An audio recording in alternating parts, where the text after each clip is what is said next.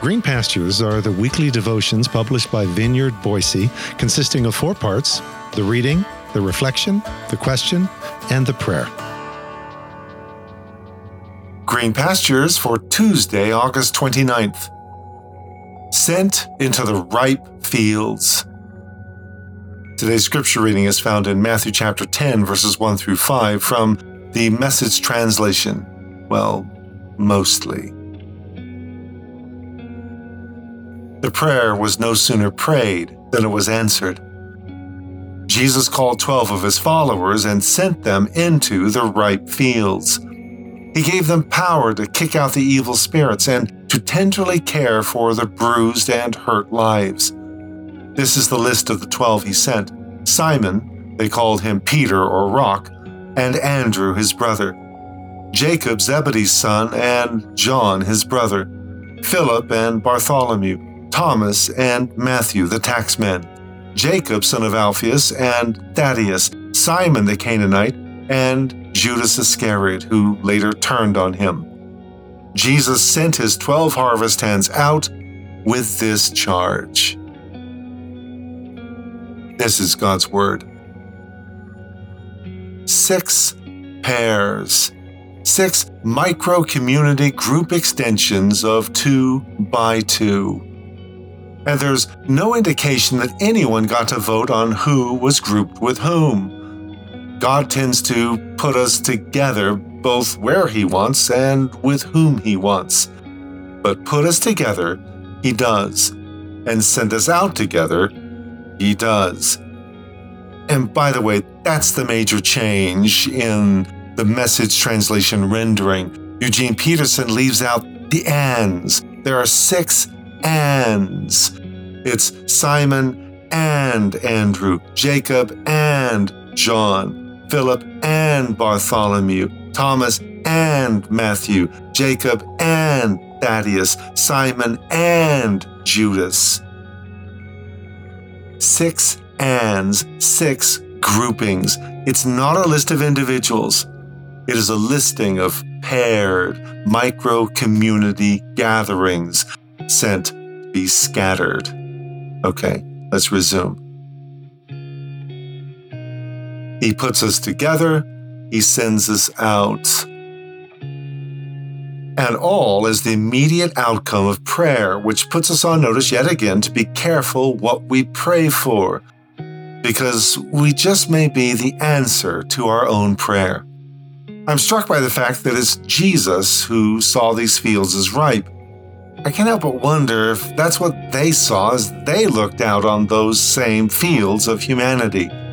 Where Jesus saw ripe fields, did they see hardpan?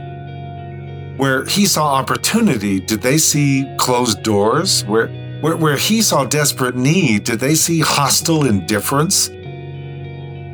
Where he saw sheep without a shepherd, did they see snapping dogs?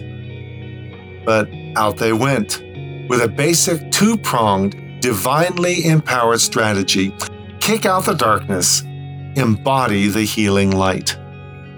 Kick out the evil spirit, says he to the 6 fledgling pairs of harvest hands, because after all, that's all they were, harvest hands.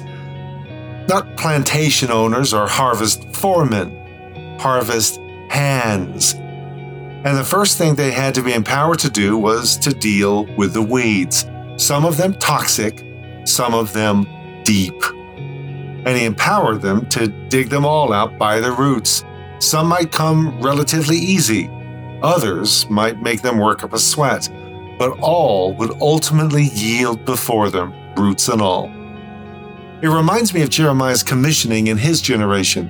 Your job is to pull up and tear down, he was told, to take apart and demolish, and then start over building and planting. Pull down, tear up, take apart, demolish. Then you can build and plant.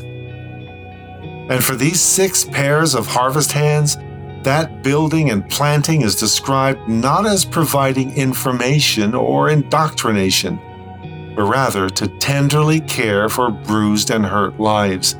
Tenderly care is more literally therapeutic. in the Greek of Matthew's Gospel. Holy therapists.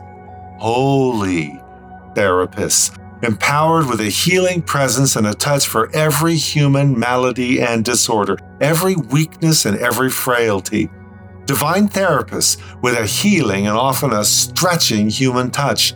For what good therapist doesn't stretch us up to and beyond what we think we can bear as we pursue the path of healing and recovery? 6 pairs of divine therapists released among a throng of human need, overshadowed by palpable darkness. Inhale. Exhale. So as we pause for a moment of personal reflection and prayer, ponder, into what ripe fields ready for harvest might the Lord be sending you? What toxic weeds and other obstacles might you face? What divine therapy might He have you bring? And what are you better at, pulling up the weeds or planting the garden? Why? Lord, the harvest is plentiful, the laborers few. So much pain, so much need, so much humanity in need of a simple touch, a listening ear, a loving word devoid of human agenda and manipulation. Here am I, Lord. Send me. Through your mercies.